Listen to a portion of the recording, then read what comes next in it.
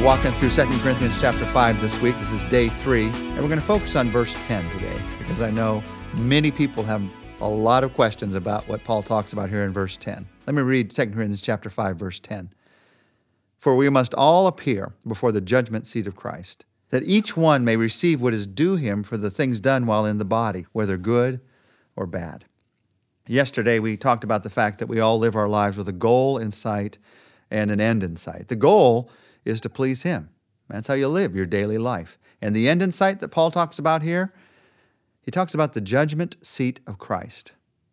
Now, just that phrase, a lot of people read it and say, wait. I thought Christians weren't judged for their sins.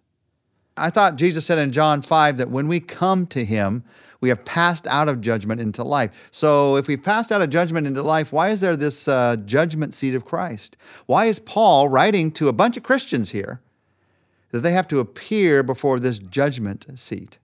Well, you need to understand as you walk through the New Testament that there are two judgments talked about in the New Testament. There is what's called the Great White Throne Judgment, which is not talked about here. And there's another judgment which is called the Bema Judgment. Bema comes from the Greek word for judgment seat that's used here. The Great White Throne Judgment is where the nations are judged for their sins and told why they will be separated from God for all of eternity. As a believer in Jesus Christ, you are not a part of that judgment. You've already passed out of death into life. As a believer in Jesus Christ, this picture that some people have of us all sitting before God, wondering if we've made it into heaven, and all of a sudden, somehow God or one of his angels points at us and says, "You're in," and we swipe the sweat off of our forehead and say, "I wasn't sure." There is none of that in the New Testament. What's in the New Testament is the moment you come to Jesus Christ, it's done. It's signed, sealed, and delivered. You are in Christ, and because you are in Christ, you are with him for all eternity. So we're not a part of this great white throne judgment about whether we're in God's presence or out of God's presence for all of eternity. That's already been settled. But there's a couple of places in the New Testament that talk about a judgment for believers. And it's called the Bema Judgment, for this word judgment seat. And it has to do with what God's going to do with all of us at the end of time. Well, notice Paul says here, we must all appear before the judgment seat of Christ. All. That means me, that means you, that means every believer who's ever lived. But this is not a judgment, again, of whether or not you will be in heaven for all eternity. This is a judgment that's about rewards or the loss of rewards in your faith, in the way that you've lived for Christ. Remember, Paul has just talked about living to please the Lord.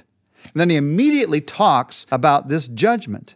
This is the place where all that you've done to please the Lord will be rewarded, and rewarded all into eternity. And all that you've done to please just yourself or please just the things that are in this world will be lost. It'll just be, 1 Corinthians chapter 3 talks about it just being burned up as through the fire.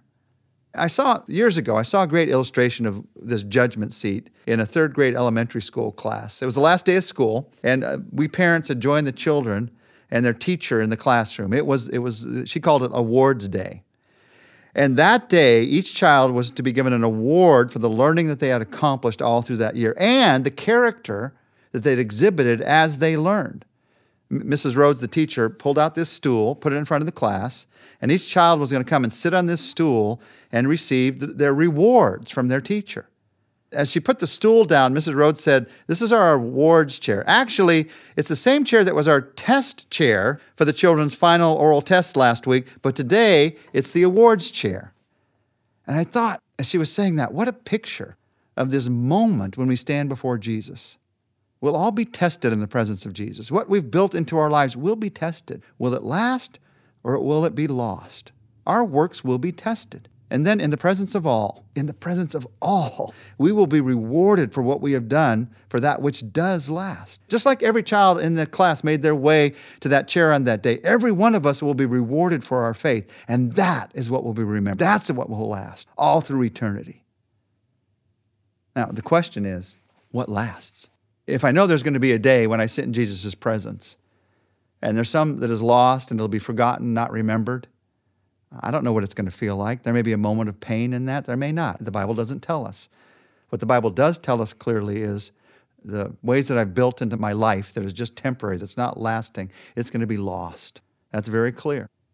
But the Bible also says to us very clearly, those ways that I built in that last, the gold and silver and precious stones that 1 Corinthians 3 talks about, that is going to be rewarded. So what lasts? Well, the Bible tells us that faith, hope, and love lasts. So you build on faith because you hope, motivated by love, that's going to last.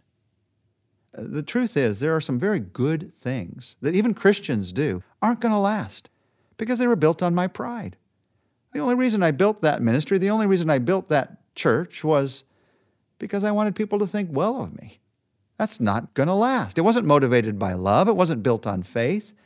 And there are some things that no one's noticed in this world. They're going to last forever because it was built on faith, because somebody hoped, motivated by love in their life.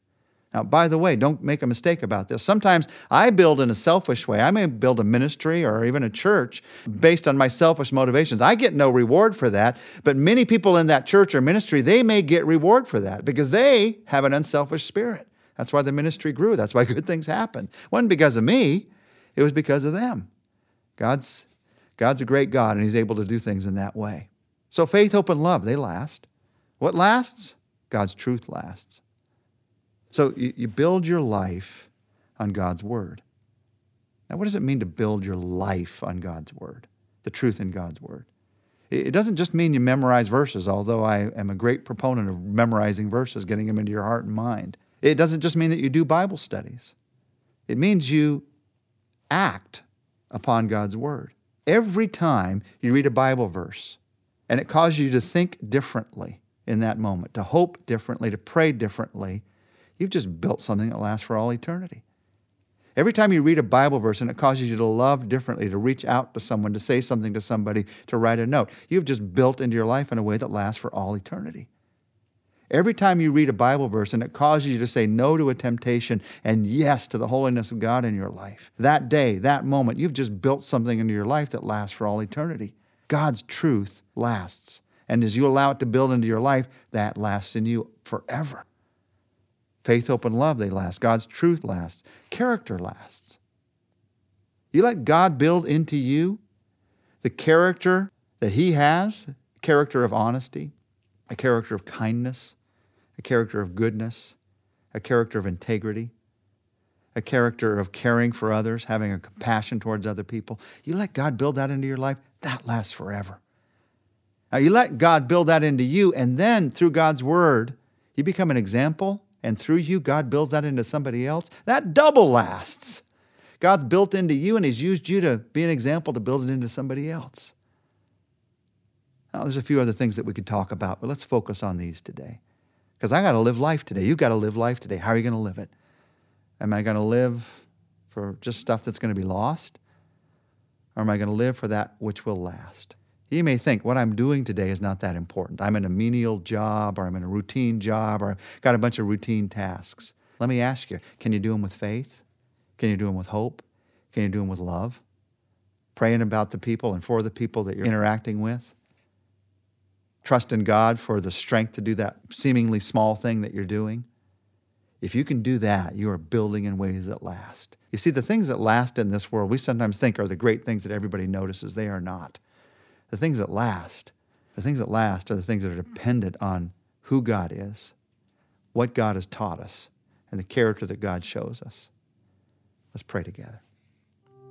Jesus, I want to live for what lasts. You might just say that to him. Jesus, I want to live for what lasts. So whatever I'm doing today, help me to do it by faith, trusting you for the strength. Whatever I'm doing today, help me to do it motivated by love, your love within me, hoping in you, looking forward to eternity. I want to build in ways that last today. So I ask for the strength to do this, to see in brand new ways, to walk by faith, not by sight today. In Jesus' name, amen. Tomorrow we're going to look at the great truth. The old has gone, the new has come.